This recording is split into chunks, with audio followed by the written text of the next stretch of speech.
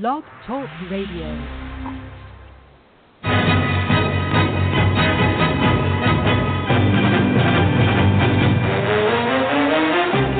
You are listening to the Run to Daylight Football Funcast with your host, Todd Burrows. What the hell's going on out here?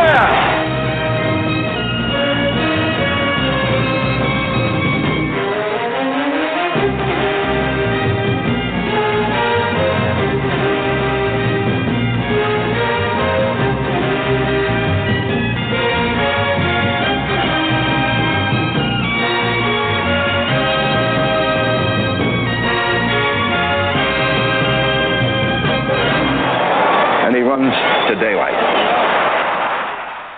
Welcome to the latest installment of the Run to Daylight podcast for Fanball. I'm your host, Todd Burrows. Got some great guests tonight. I got Bob Harris at Football Diehard. Bob is the senior editor at Football Diehard, also Sirius XM Fantasy host. We also have his co-host joining us today, and that's Mike Dempsey. You can find him at MD_1010XL, and I'm sure there's a real good story as to what that means, but for me, I've got no friggin' clue. We'll get to that, though. We'll get to it. Mike is the host of Jaguars Today, and Monday to Friday, 10 a.m. to 12 p.m. on, there we go, 1010XL. Boy, sometimes things just work out, don't they? Game day co-host on Jaguars Radio Network, and the co-host of Football Diehards with Bob on Sirius XM each weekend, or pretty much every weekend. Guys, welcome to the show. Thanks, Todd. Thank you, Todd. Who are the good guests? You said you had good guests on. We thought we would get some... Oh, hold on. Let me look behind me. I guess I was talking about you guys. And we're doing the podcast for Fanball. Fanball, there's more states, there's more options, and there's more fun. I've been doing these podcasts and the article each week. This week's article is on how to find ADP crushers, and that is a topic I know is really close to both your hearts, and you guys are pretty big best ball guys. Mike, what are you up to, like 370 drafts so far? No, I played 100 of them last year. Last year was the first time I played them. I played 100. I ended up winning 13, coming in second in 17. So, you know, the goal is typically to finish in the top two. And so I had a pretty good success rate, I thought, for the first year at 30%. So far, here on May 14th, I've either completed or started 95 drafts. What is yours? I think I'm going to top my record from last year, Todd. Yeah, you, my friend, have the addiction. Bob, what do you got to say? Yeah, that van rolling up to his door is the intervention squad I sent his way. I'm in many fewer. I like to play in one or two at a time, and I like to mostly wait until after the NFL draft. I, dabble a little bit, but Dempsey probably had 50 or 60 done before the draft even started. So, and there's nothing wrong with that. Not that there's a problem. It's just he jumped right in. Well, there's a lot of I've always found that I've done better, and I did 149 last year. So it looks like Dempsey's on his way to crushing my record, and I just got a new job, so I am going to be cutting back, it looks like. And speaking of cutting back, Bob, 2 at a time, I mean, that's kind of like the pace of a walker. I know, it is. It's true. But it's magazine season. I have to pay attention to my work a little bit, and, that kind of thing. I'm just kidding, obviously. It's so true. How long have Bob, how long have you guys worked together? I mean, you had me on twice so far, one of the highlights of my young career, and having you guys come back and do the pod also just it's a great opportunity, and I'm really glad you guys came. But how long have you two been working together? Well, I hope you'll have us on many more times as we stumble through this thing, and we'll do the same with you. It's been quite a while. When was it, Mike? Early in this century? Early 2000. Well, let me tell a quick little story to Todd, Bob, if I could. Please. Let me get Bob my hot chocolate warmed up. I used to do an afternoon drive show and now do mid-mornings in Jacksonville, Florida, and I wanted to have a fantasy football component on the show. And Bob at the time worked at footballguys.com. And so we reached out at the time. Joe Bryan, David Dodds were running the ship there, and I got a hold of David, and I asked him if he'd be willing to come on as a weekly guest, and he was. And so, it was fine, and we do it every Friday, and one day he gets sick, and they give us a fill-in by the name of Bob Harris. And then our issue became, because our chemistry was so good, how do we break it to David that we want the fill-in guy again? Right, and so I'd worked with Bob for a few years, and when I got an opportunity to come to Sirius XM to do a show with Maurice Jones-Drew when the station was first starting up, the head of overall operations, Steve Cohen, who runs all the sports stations, calls me up one day, says, hey, I've been listening to your show. Maurice recommended you as a host. Here's what I need to know. Do you know anything about fantasy football? And I said, well, it just so happens I've been doing fantasy football on the radio. At this time, Bob, it was like 6 or 7 years we'd been doing it. And I dropped Bob's name. Little did I know, I had no idea that the two of them went back like 20 years at that point in time. And so it was just kind of kismet. We felt, Bob Harris. And so, eventually Bob would come and work on my shows during Super Bowl week. And one year when the Super Bowl was in Dallas, we kind of cornered Steve Cohen, Bob more than I, and said, we're going to have a show on your network. And that's exactly what happened. So it's a funny kind of path to how we got here. I got him down and gave him the business. That's how they say that. Got him down and gave him the business, I believe is the sports terminology. I watched that game live. I think that was a Jet game, if memory serves. They're down there giving him the business. But and it's somebody else the old Jets, enough to get that reference. Thank you. Yeah. I'm old enough. So I think that's excellent, and I actually remember Steve Cohen back in the early days, from the WFAN in New York. I grew up in New Jersey, lived in New York. I actually talked to Steve a couple times back when he had Pro Football News and Injury Report along with Adam Kaplan, and boy, that was like printing money in the early days of fantasy football with the injury reports. You guys, I know you remember that, Bob. Yeah, I designed their website, so I do remember that. I think we covered that the first time I had you on. So, since you've done so many, Mike, before we get into today's topic of the ADP crushers and the different categories and some of the guys each of you like in those categories for this year, give us a little bit about your overall best ball strategy, things that you look for, and, just give us a little bit of a rundown on your generic philosophy toward MFL10s on Fanball. I have found, and I don't recall if it was as specific last year, Todd, but this year my strategy is going to be dictated a lot by my draft position, especially after having done as many drafts as I have, because basically, depending on where I am in round one, I know who's going to be available to me in round 2 and 3 most of the time. So, for instance, if I have the 5th pick right now, a lot of people would take Antonio Brown there. I just think the value is so overwhelmingly going to be at wide receiver with the 20th pick in round 2 that I'm going to go running back at that spot every single time, and I'm going to get an A.J. Green or Devontae Adams or Mike Evans type guy at 20, and then I'm going to be looking for my second running back in round 3. I'm not opposed, and neither is Bob, to drafting a high-end tight end. That means Kelsey or Gronk in the first 2 or 3 rounds. I've got a bunch of shares of them. But after that, I'm more of a balanced guy. I find through 6 rounds a lot, I have 3 running backs, 2 receivers, and a tight end. And then in round 7, I'll start to take a peek. Is Brady still hanging out there? Is Deshaun Watson? Sometimes they are. Sometimes they're not. If they're not, I'll wait another couple rounds on quarterback and start filling in depth at those other spots. And then, obviously, you're looking for big values. Once you hit, say, round 12, round 13, you're just taking shots on guys that may pop in your lineup 3, 4, 5 times in a year, and that's really all you need out of them. They're the kind of guys that are going to be capable of having big games, but they're infuriatingly inconsistent, and that kills you in redraft. But in best ball, it's great. Give me Ted Ginn having 3 or 4 big games and not having to guess when they're going to happen. Sometimes I draft 2 quarterbacks, sometimes I draft 3.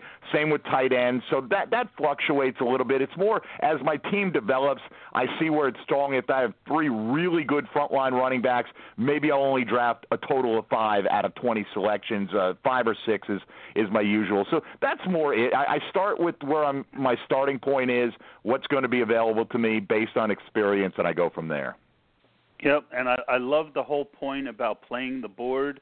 I'll still take Antonio Brown 5th a lot of times, but I get it. And it's frustrating because running back, because of the success of the running backs overall the last 2 years, it's much harder to find them late. So I definitely see why you're doing that strategy. The other thing that I want to ask Bob about, off of what Mike said, is it feels like just stealing money to get Tom Brady in the mid to late 7th round. Wouldn't you agree there, Bob?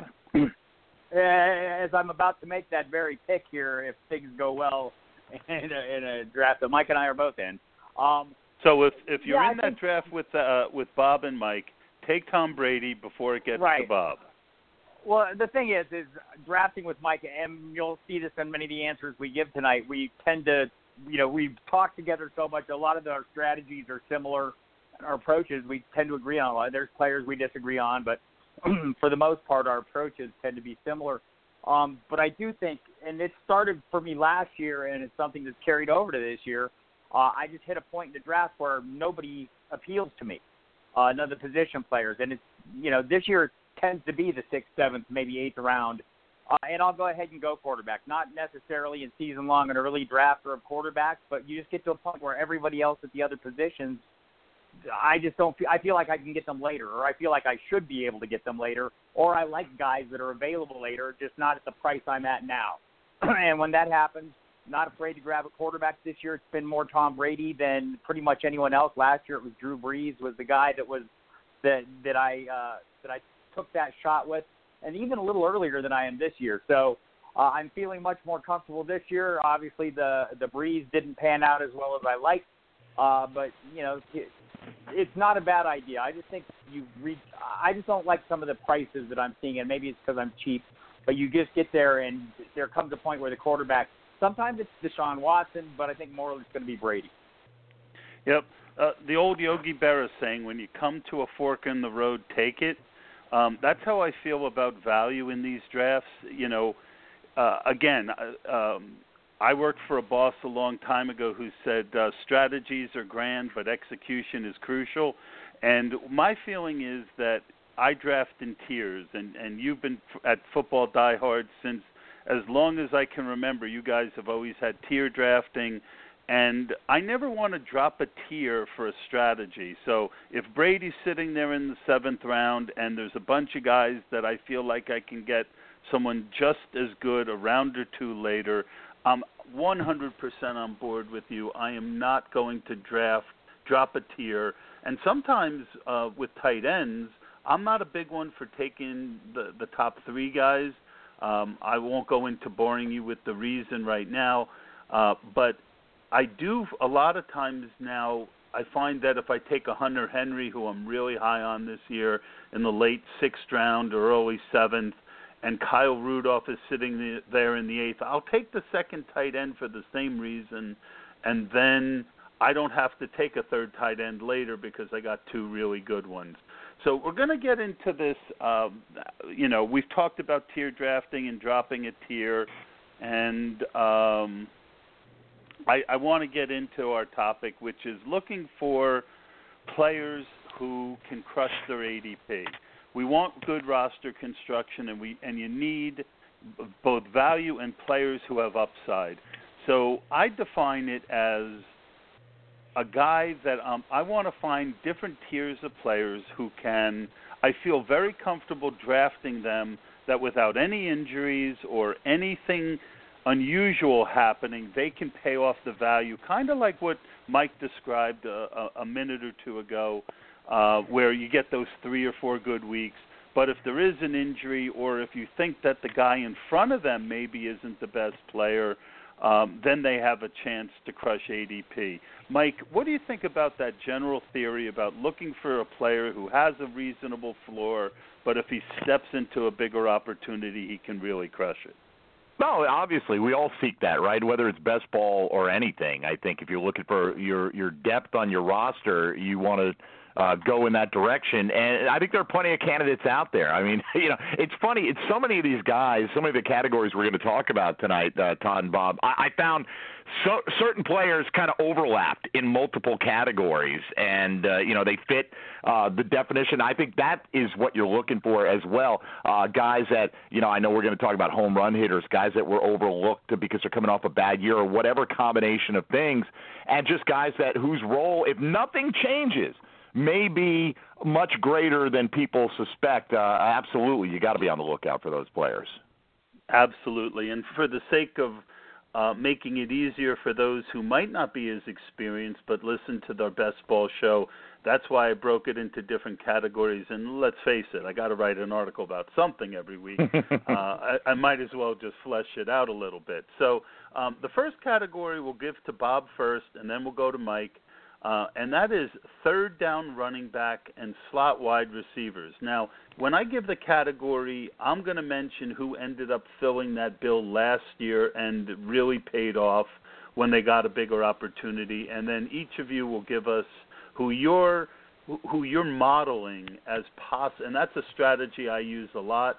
I try and model situations of the past and then look for people who can fill it this year. The first one, third down running backs and slot wide receivers. Last year, Chris Thompson and Cooper Kupp were both guys in the 15th, 16th round who fit that mold. Bob, who do you got for us in those categories? I'll go, I think Thomas is a viable pick this year. People are kind of hoping Tariq Cohen turns into that. I'm going to go with Theo Riddick, who is the last of those three going in ADP right now. I think he's around the 120 over the last week. And finished in the top 30 last year and is very capable of scoring, and I think his role he'll continue to have his same role. On the slot receivers, I'm not sure he's going to qualify. Maybe they move him around a little bit. Randall Cobb is the guy I'm looking at 102 at current ADP. Basically going to be look to me like the wide receiver 2 there, but a guy that's certainly capable of coming on strong this season. Mike, your turn. For me, sure. So here are a couple of third down running backs.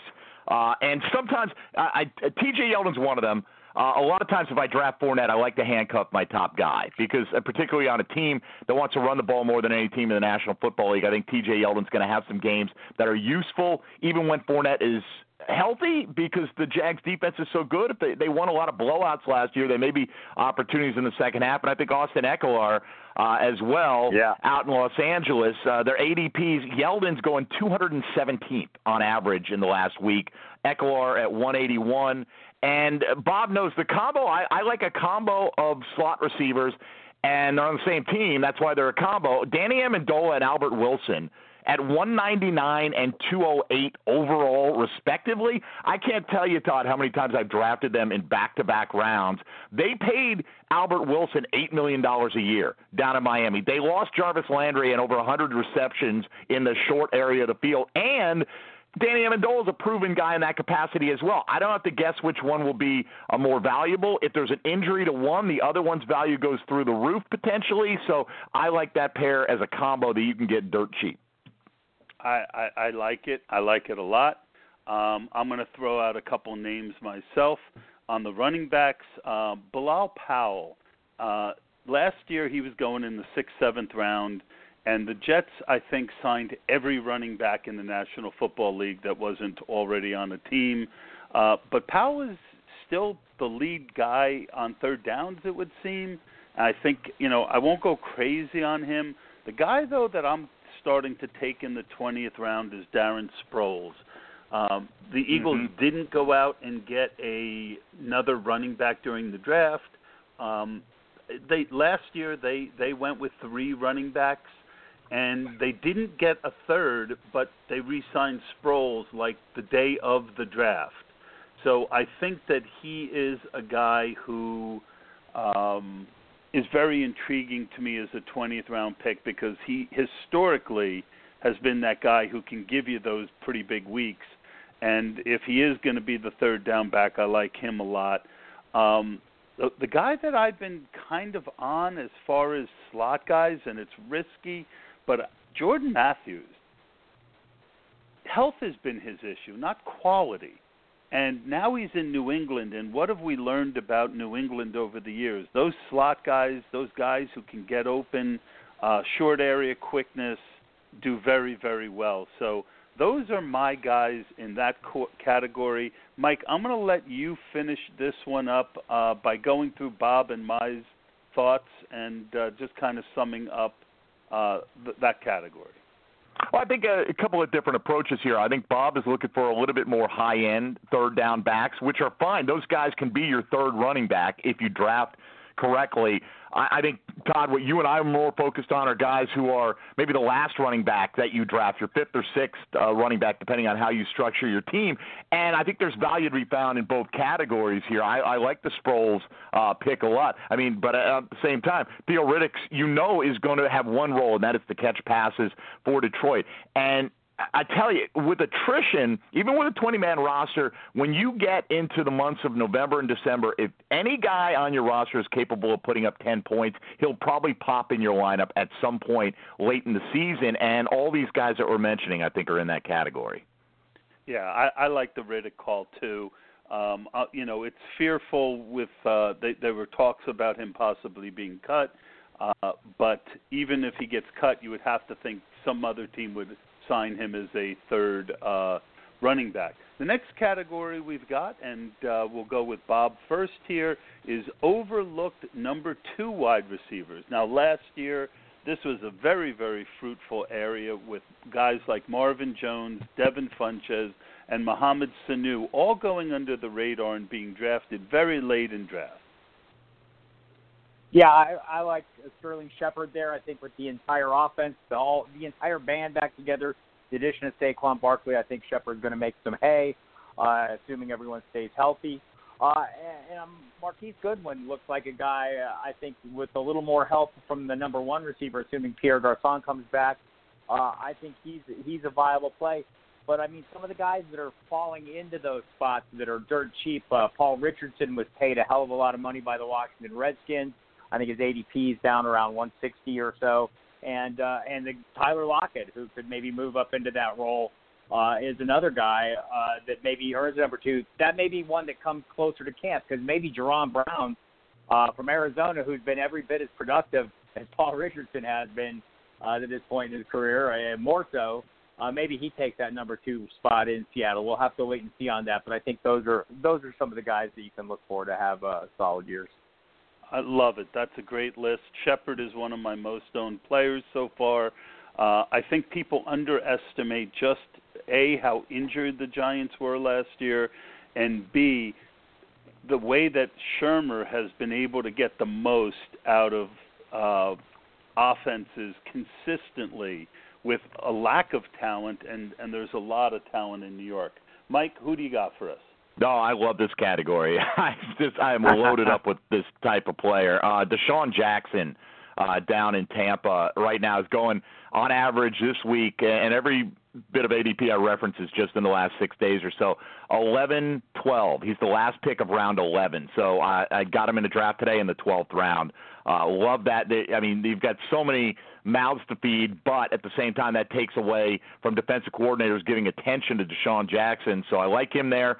I like a pair of guys in Dallas. Allen Hurns right now is going in the middle of the 13th round. Terrence Williams is going undrafted in most drafts. And they are the most likely starters in Dallas as of today. I know everybody's excited about Michael Gallup coming in, and that may, in fact, work out, but the price you're paying on Hurns and Williams is ridiculous. You could have arguably the number 1 receiver for an NFL team in the middle of the 13th round or later. I like a pair of guys in Indianapolis. Chester Rogers and Ryan Grant are going undrafted in a lot of leagues. Grant is a 235th overall player coming off the board. Rogers is 242. Now, one of these guys is probably going to be useless this year, but at the cost of your 20th round pick, who cares? I mean, you're throwing flyers out there. But probably my most owned player, Bob knows this, we've talked about him a ton, is Dante Moncrief. And I chuckle every time I see D.D. Westbrook, Keelan Cole come off the board before him. Marquise Lee comes off the board many rounds before him. And I get that. He's likely the Jags' leading receiver. But Moncrief is a locked-in starting receiver, and he's being drafted behind guys who may end up being the fourth and fifth options in Jacksonville with DJ Chark coming in. So Moncrief right now, his ADP puts him in the late 17th round. If I see him in round 15, I'm not taking any chances. I take him because he's about the last guy that I really feel comfortable has a strong chance to be a team's number one wide receiver, albeit a team that's not going to be great passing the football necessarily, but as your sixth wide receiver on your roster, again, the value to me is incredible. Incredible.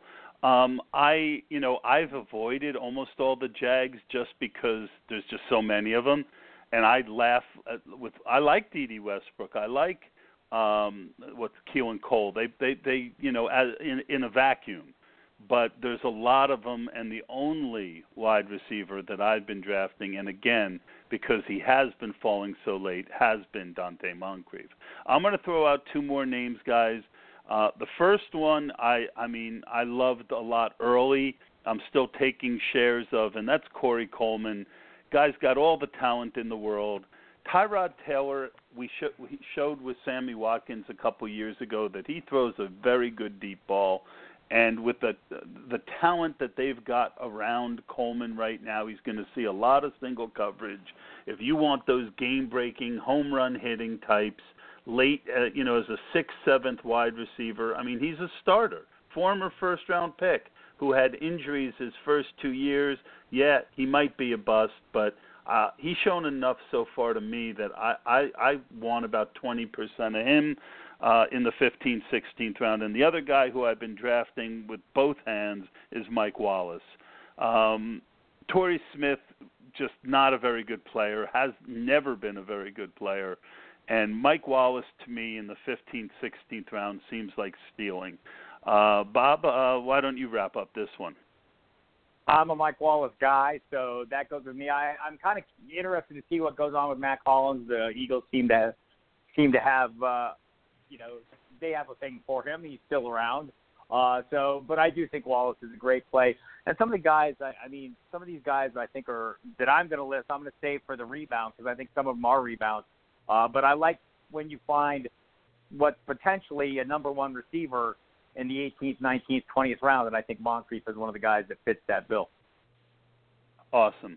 All right, our next category, we're going to go to Mike, and it's role running backs. And by role running backs, I mean guys who should have some role, right? And they can pay off their ADP, and they're being drafted late because there's a bunch of guys there. And the guy that I had the most of last year in this category was Rex Burkhead. Mike, did you find anyone for us in this category? I got guys for you in every category, Todd. And I'm sure I'll steal some of Bob's guys here as well. I love when guys come to the pod loaded for bear. We'll start in the earliest you have to take these guys. LeGarrette Blount, 161st overall. Look, I understand they traded up, drafted a running back in Kerryon Johnson in round 2. There are a lot of guys there, but nobody profiles better as the short yardage back than LeGarrette Blount, and they throw the ball a ton inside the 5. So maybe if they don't change their philosophy, you're not going to get paid off big here, but the price is pretty reasonable. You can get him in the 14th round in a lot of drafts. I have him as a 4th or 5th running back, depending on how my team is structured. Jeremy Hill, I was drafted a little bit more early before Sony Michel got there, going 219 on average right now. The combination in the Baltimore backfield of Kenneth Dixon and Buck Allen, 196 and 204. Allen is a great pass catcher on third down to get him that late. And Dixon, I'm a big guy on Alex Collins this year, but you can get Dixon as a handcuff if you want, or just as a flyer if you don't. Very cheap. And then one more is Justin Jackson, who right now is going undrafted in most leagues, the rookie, who may be the backup behind Melvin Gordon. You can't hold them back, Todd. You got to let all the. We're here to give folks the info, man. I'm not drafting him in too many MFL10s because there are so many other choices, and there were some great ones there. Last year was my first year watching tape. I did pretty good. I watched tape this year, and I see a lot of running backs who seem okay, who went a lot earlier than Justin Jackson. He's getting a bad rap because he's 193 pounds, but when I watch him, I see someone special. His ability to make people miss, and for a guy who doesn't weigh a lot, he seemed to move the pile just fine, had a nose for the end zone. We all know Melvin Gordon isn't the most efficient guy. Boy, I've got a little bit of a man crush on Justin Jackson. Bob, over to you. Yeah, our friend Matt Waldman also likes him quite a bit from the rookie scouting portfolio, and I tend to follow that, and it is a good play. Dempsey took almost everybody who was good here in this category, except he did leave me maybe one or two, maybe one for sure. Peyton Barber at 180, current ADP over the last week. Ronald Jones is going to come in there and be a big playmaking threat, but I'll be surprised if Peyton Barber doesn't get his fair shots at the end zone or near the end zone, and maybe a little bit more. We'll find out, but I think at that price it's reasonable. I also had Hill on my list, I think, and Blunt both. I think they're both great plays as well. Hill less so after the draft, but still, if you're throwing a last round pick, we know how the Patriots like he's a goal line guy. I will say Blunt has not been that great at the goal line over the course of time, but he still scores a hell of a lot because when he gets a little head of steam going, he can get it in from a little further out. So I like that pick too. I actually still got two. You mentioned a lot of guys I liked. I liked Hill. I left Chris Ivory off, though. I left Chris Ivory off, though. At some point, if something were to happen to LaShawn McCoy, Ivory might be a guy, and maybe even if something doesn't happen, he can take the Mike Tolbert carries away. Absolutely. But I still got two. One is Spencer Ware. And injury, again, is the wild card here. If we knew he was coming back, he'd be a 10th-round pick. And what did we learn last year? My big takeaway from last year, and I tend to do things in sayings. My big saying is when teams show you what they think about a player, believe them. As much as I loved Hunt last year, on third down, he wasn't playing. They had Charkandrick West, and when West got hurt, they had Akeem Hunt. Spencer Ware is a guy who might not play because he's injured, but again, you're going to take him in 20% of your lineups as a fifth or sixth running back, but he's a guy who has the talent to actually beat out Hunt, and at the very least, be that 1/3 back to Hunt's 2/3, and then if Hunt goes down, he's a guy who could crush it in a starting role in a great offense. And the last guy I've got is old man Frank Gore. Brought in, he's in Miami. It's not a great offense. You got Drake going in the 3rd round. I got Gore recently a couple times in the 20th round. He was going in the 13th, 14th, 15th round. The draft came and went, and they didn't really add anything too much. I think they got a guy in the 4th round. And now Gore you can get in the 19th and 20th round. Josh Hertzmeyer did a little thing on Twitter with game speed. Last year, game speed, I forget who he compared him to, but some rookie running back, Gore was faster than in actual running with the football. So old man Gore, Spencer Ware, my two. Mike, wrap this one up for us. Yeah, I'd like to because those two guys particularly, I've got my shares of Gore, and I find myself drafting him more. In fact, I'm looking at Bob and I did a draft on SiriusXM the day after the NFL draft concluded. It was a live best ball draft, and I took Gore in the 19th round. Ware went one pick after that. I'm more concerned about him not even playing or not being ready anywhere near the beginning of the season. You don't hear too many glowing medical reports about him. I don't think that he's any threat to Kareem Hunt's job, even at 100%.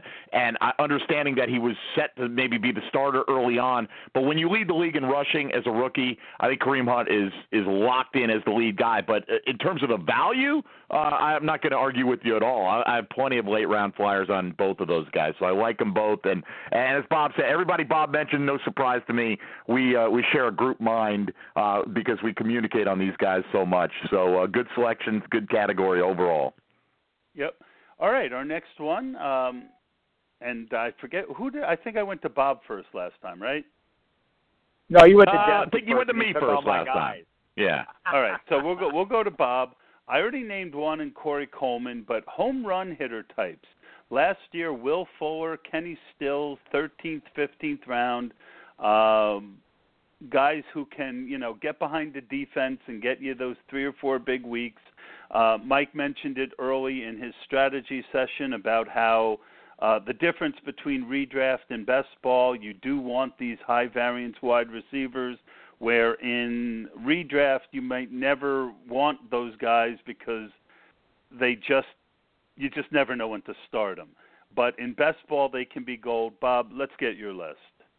Right, and we've touched on some of these. And some of these might, Mike Wallace, who you mentioned, I think he's one of those guys. Austin Eckler, who Mike mentioned, is one of those guys. Running back, but I think the ones that I have my eye on, Kenny Golladay at 149, the obvious one. He's also maybe a post-hype candidate as well. We're going to talk about that category. And Josh Doctson at 133 overall, a wide receiver one, and with who is a big play threat. Maybe a changing quarterback can do him a little good. I'd be looking at those guys like that. All right, Mike. All right, for me, I think, by the way, we should call this the Ted Ginn category officially. Yes, it is now known as the Ted Ginn category. Right, and Ted Ginn is still a leading contender in this category. He goes in the middle of the 12th round, and with Drew Brees throwing the ball with all the weapons, he's going to hit some big games for you. You know that's going to happen. I think Keelan Cole in Jacksonville is in the same category. We talked about, preferring Moncrief because you can get him later, but Cole in the 15th round, they love his talent. It's just that they paid Moncrief to come in and be the starter this year. Cole, long-term, I think has a lot of potential. He has some potential short-term. I think Mike Wallace fits in this category for me, Todd. Again, his ADP of the last week, 1610. So, practically a 17th rounder. And let's not forget Chris Hogan, even though a little bit more pricey up there in New England, right? He's going to, I find myself, if I draft Gronk and I get lucky and hit Brady in round 7, if I can get Hogan in round 9 as my 3rd or 4th receiver, again, depending on how many running backs and tight ends I've drafted, I've got that trio on more than a few teams as well. So I like that. When Brady falls to me in the mid to late 7th, I like stacking in best ball when it makes sense. So if I get Brady in the 7th, I love adding Hogan in the 9th. I got a couple names. One, I think it was Bob mentioned early on, but if it was you, Mike, I apologize, in Tyler Lockett. The guy who, if you didn't name this category after Ted Ginn, you might call it the John Brown category. He is that guy who, has that profile. But the guy in the early to mid rounds who everyone is scared of because of his off-field problems, but boy, does he fit this category in the 10th round, Robbie Anderson. What a talent. And then I've got a name that's a little bit off the board. Again, I watched some tape, and he ended up in the perfect spot. James Washington, going to the Steelers. He's going to be the number 3 guy probably. But the Steelers like taking those deep shots. Washington has a great ability to both separate and, he's a big guy. He looks like Anquan Bolden to me, but he plays like Ted Ginn a little bit. James Washington is that guy who I think can give you 3 or 4 big weeks, but if Antonio Brown or Juju go down, I think that, he could win you some leagues. Bob, wrap this one up for us. Yeah, John Brown is a guy that I tried to fit into a couple of these categories and kind of left them, kind of fell out. But, I think you mentioned it. The speed is high end. just got to stay on the field. He claims he's healthy. We've heard that claim before. And I'm also a little bit – the offense to me is a little suspect in general at this point. But all the guys that we're looking at, I mean, this is the essence of best ball, finding these guys. When we left Kenny Stills off, I mean, I think some of these guys have become obvious. But a guy like Galladay, who's going to come in the red zone situations, those are the guys we're looking for. And don't overlook Ricky Seals-Jones as a possible candidate for one of those, a guy you can get pretty late as well this year. I like Seals-Jones. All right, we're going to head to our last category and go to Mike with rookies who are not expected to start year one, should have a role, and I will call this the Jordan Howard from 2 years ago. The guy who was behind a guy who wasn't that great, who ended up being a super player. All right, for me, look, I will draft the heck out of rookie running backs anyway. I draft them in redraft. It's the position that if you've watched these guys in college, like you said, Todd, you got a feeling for who can play and who can't play. And if you trust yourself, I've won plenty of redraft leagues on the backs of rookie running backs. So that out of the way, there's the obvious bunch of running backs that look like they may be poised to start this year. Bob and I, in every draft we're in, are going to battle over Nyheim Hines in Indianapolis, just the way it's going to go. And again, in the draft that we referenced on Sirius the day after the draft, I got him in the 15th round. Marlon Mack went in round 7. I think it's a coin flip between which one will outpoint the other. Never mind who's going to be the more valuable. I got him 8 rounds later. I'm pretty confident I'm the more valuable player. Right? And the other guy that Indy drafted wasn't even in the queue. They didn't even have him on MFL10s the day after the draft. Jordan Wilkins is now the big back in Indy, right? So you can find him now if you're getting into the running back queue. Just type in WILK and it'll come right to the top. And, I'm not interested in many rookie wide receivers. I have a share here or there of Ridley and Christian Kirk. Maybe Michael Gallup because of the depth chart is the most interesting one, but I think he's suffering from a little bit of overhype as well. And we mentioned Justin Jackson in an earlier category. I like him here as a potential home run hitter. It fits in this category as well.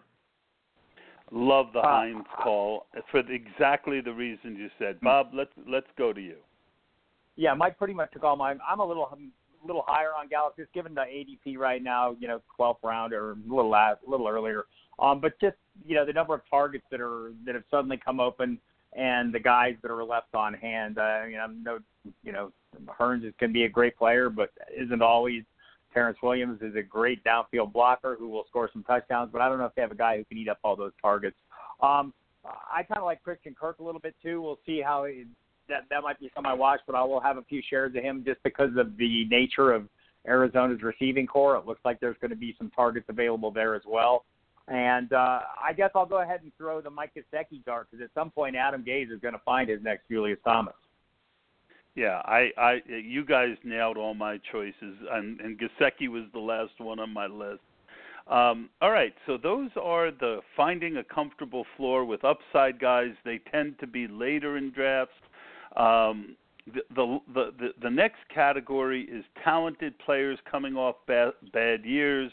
Last year, Todd Gurley had the first ever 30% win percentage in MFL10s. DeAndre Hopkins was a 20% guy. They fit that role last year. Bob, who do you got for this year? Talented players coming off last year.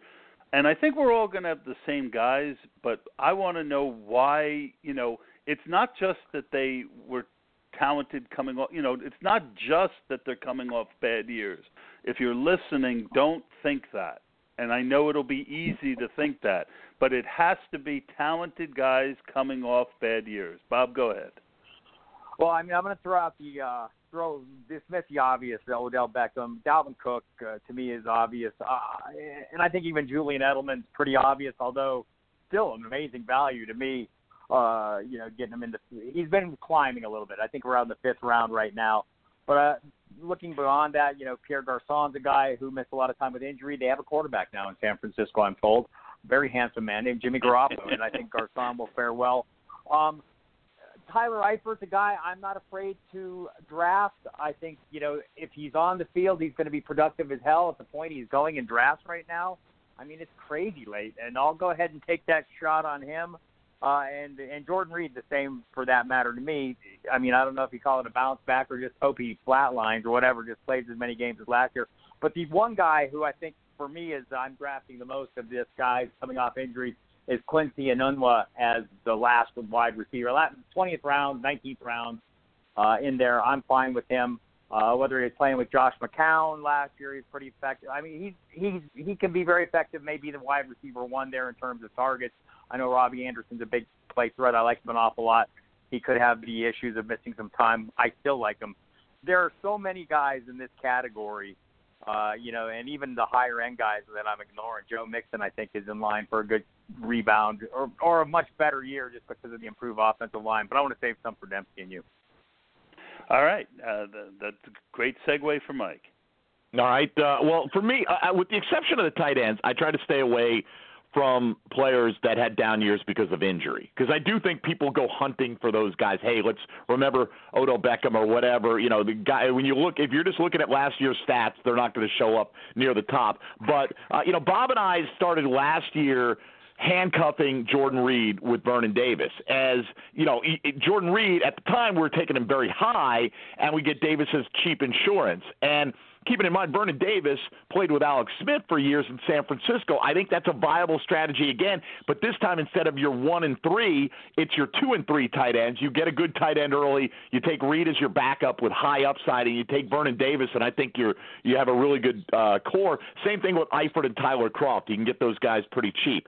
But the players just who didn't perform well last year, who have shown the talent in the past, to me that list is led by Amari Cooper. And, last year, you're looking at Cooper as an early second-round type guy, and you can get him in the 4th round this year. And the Raiders have already said, look, the pass offense is going to run through Amari Cooper. I think their entire offense is going to run through Amari Cooper. I did not like his value last year because I liked Crabtree equally, and you could get him rounds later. This year I'm drafting the heck out of Amari Cooper. He's almost automatic if I see him in round 4. Also, Isaiah Crowell. It was just a year prior. He was over 900 yards with 7 touchdowns with 40 receptions. Now, granted, Bilal Powell's going to eat up a lot of catches, but Duke Johnson was going to do that in Cleveland. He's the front guy at that committee, if it is a committee in New York, so I think he's going to get a lot of touches.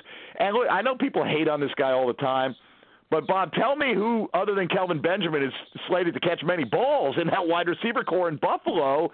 They got to throw to somebody. He is the only wide receiver there that I'm aware of, right? Right. I mean, look, Zay Jones, fine. He's a starter. Somebody's got to start. But Kelvin Benjamin at least has shown he's capable of being a double-digit touchdown guy in the past. You can get him in the 10th round. I draft him primarily as a 4th receiver. And so, like all those guys, and I think I'm going to save one other guy that I think could fit in this category, but I think is more apt for the next one we're going to talk about. All right. So I'm going to throw out the whole Bengal team, but especially A.J. Green. You're talking about a guy who was going 1-6 last year. Mike, you mentioned that you could, get him at the mid to end of the 2nd round. I think we all know that the problem with the Bengals last year was the offensive line. They went out and traded for Cordy Glenn from the Bills, and then they used their 1st-round selection on an offensive lineman. Andy Dalton does not play well under pressure. I'm drafting a good bit of Dalton. If I get Brady as my first quarterback or Newton, I think Dalton is going 1 or 2 rounds after, the main body of quarterbacks. And Mixon's moving up lately. But I think that offensive line being better enables that whole team to do better. And I think that is my number one situation. Mike Evans fits the bill. Love the Cooper call. And one last name I'll throw out there. He is an injury guy. Allen Robinson was a guy just like Cooper who, last year was going in the early 2nd round. It was the year before that maybe. But, he had a bad year and then he had an injured year. But now he ends up as a true number 1 in an offense that I think is going to improve with, kind of the Ram effect where you had a really conservative coach leave and a much more offensive-minded guy coming in. Mike, wrap us up on that one. Yeah, look, all these. I don't think we're throwing any bad names out there. I'm a little hesitant just because we haven't seen enough of Trubisky. Look, they put good weapons around him. I'm a little hesitant on Allen Robinson, and I don't think that knee was just a clean ACL. We'll leave it at that. But we'll see. If he's healthy and 100%, he was primed for a big year last year, I think. So I like all these names that were given out here. I'm glad you included A.J. Green and Mike Evans because value can be one round. When you're talking about getting a guy in the mid-second who last year was going as a mid-first rounder, and one other guy I think that fits that, that this conversation made me think about, if Andrew Luck's healthy, T.Y. Hilton in the late third round, you can get him a lot there. This is a guy who would be, who in many leagues last year was a high second-round pick, end of the first-round guy, until it became clear that Luck wasn't going to be ready, and then he fell like a stone. Right now, people are trying to guess, will he or won't he? If he does play, Hilton's going to be a value. If he doesn't, he's going to be overdrafted. Absolutely. Last category, we're gonna do it more as a bonus round, kind of try and get. Well, we got time. We'll finish it up. And this is post-hype opportunities. Last year, I wrote an article for Football Diehards where one of the defenses I picked was the Jaguars. I said everyone loved them. They were kind of the hot choice the year before, and it didn't happen. And I think that's a nice thing to model is when you've got a hype about a young player and it doesn't happen the first year, people tend to forget about them. And then the following year, everything you liked about them could be in play and maybe more. Mike, we're going to go to you. All right. First, just because you're on defense right here, I don't know if these guys fit this category, but I like Baltimore last year. I still like them this year. You can get them cheap. People draft straight ADP on defenses. I find that, and the LA Chargers being about the sixth defense off the board to me is crazy. Should be Jacksonville and the two LA teams at the top in terms of playmaking, disruptive defenses. But, all right, the post-hype opportunity, guys. Last year, Bob, at the FSTA draft in the summer, I believe it was Chris Liss took Jay Ajayi 10th overall or thereabouts, okay? That was hype on Jay Ajayi. Now he goes to Philly. Nobody cares, right? He's a late fourth rounder, and I think you get out of that range where you're picking obvious starting running backs in the mid-third round, like Jordan Howard may be the last guy. Then you get into the Derrick Henry, Kenyon Drake kind of level, and I think Jay Ajayi, you can even see him slipping into the middle of the fifth round on a lot of occasions. I think he can be an incredible value for you this year. Devontae Parker, is this the year that the production exceeds the hype? Perhaps right now, a late eighth rounder. I pulled the trigger on him. He's not a target of mine necessarily, but I pulled the trigger on him a few times as a third wide receiver. And Martavis Bryant. Martavis Bryant, guys, was getting drafted in the fifth or sixth round in a lot of drafts last year. We thought, particularly the closer to the season, because he looks so explosive in the preseason. Right now, late in the 11th round. Granted, he's likely the third receiver in Oakland, but this guy fits in the home run hitter category as well as the post-hype category for me. 127th overall right now. I've got my shares of Martavis Bryant. I love it. I way more interested in him now that he is in away from Pittsburgh. And I think people underestimate how hard it was for a guy as raw as Bryant to miss a full year and then come in at the last minute. Bob, go ahead. Yeah, I think Parker and Bryant were on my list as well. Josh Gordon could fit on that list, but he's way post the real hype. But I'm going to go with guys like, if we're looking at wide receivers, I don't know anyone who was more hype last year than Terrell Pryor. You can get him now for a nickel or maybe 7 cents. And I think he fits that bill. And another guy that I don't know if it's post-hype or with the contract last year, but Devonta Freeman's dipping down a little bit. And down, outside the top group of running backs, the top tier. And I think you might get a pretty good deal on him right now. I find him to be attractive at a certain point.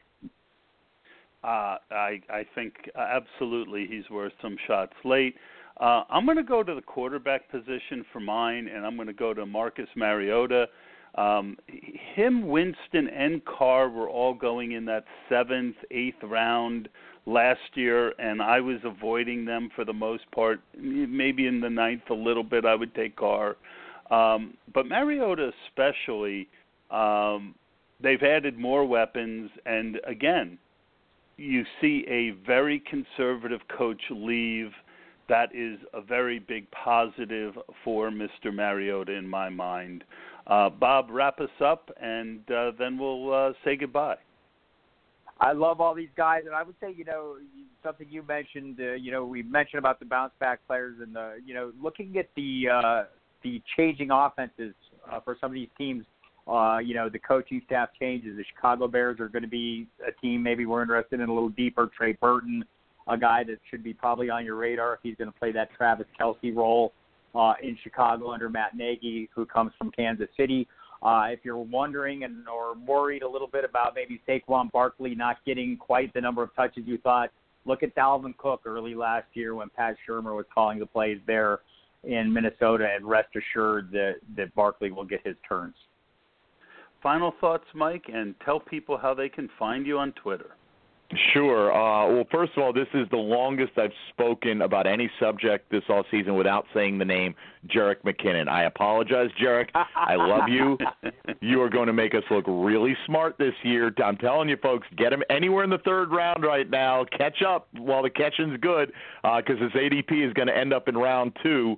And you could get him for even less than that a little while ago. But he was a big post-draft winner, as was Alex Collins. Look, bottom line, no matter how bad you think a player is, if the opportunity is there, Bob describes himself as an opportunity, Nick. He's absolutely right. There's opportunity to score fantasy points on every NFL team out there. You may think that guy's a terrible NFL player. What is he doing? He doesn't deserve to be starting. It doesn't matter. If the ball's coming his way, he's going to score you fantasy points. And in best ball, you're just rife with that kind of guy. So take big shots. Don't be safe. Balance your receivers between steady eddies and big play guys, and, just play as many MFL10s as you possibly can. Todd, thank you for having us on. You can catch me on Twitter at MD_1010XL. That is my terrestrial radio station in Jacksonville, Florida, where I cover the Jags. And, of course, Bob and I, right now, Saturday night, 7 to 10 on Football Diehards on Sirius XM Fantasy Sports Radio. That's 210 on Sirius, 87 on XM. In July, we go back to our 5 days a week, Monday through Friday routine, and you'll be sick of us in short order once again. No, never. Well, I'm Todd from PA, at Todd from PA on Twitter. I was very fortunate to have these two gents on talking some best ball. Go to Fanball, play Fanball. More states, if you weren't allowed to play last year, you're in a state that allows fantasy. Also some big news today on the gambling that we didn't get a chance to cover. But I want to thank my guests at Bob Harris at Football Diehards, and Mike just gave you how you can find him. That's going to do it for us tonight, folks. Thank you very much for joining us, and I will see you next week.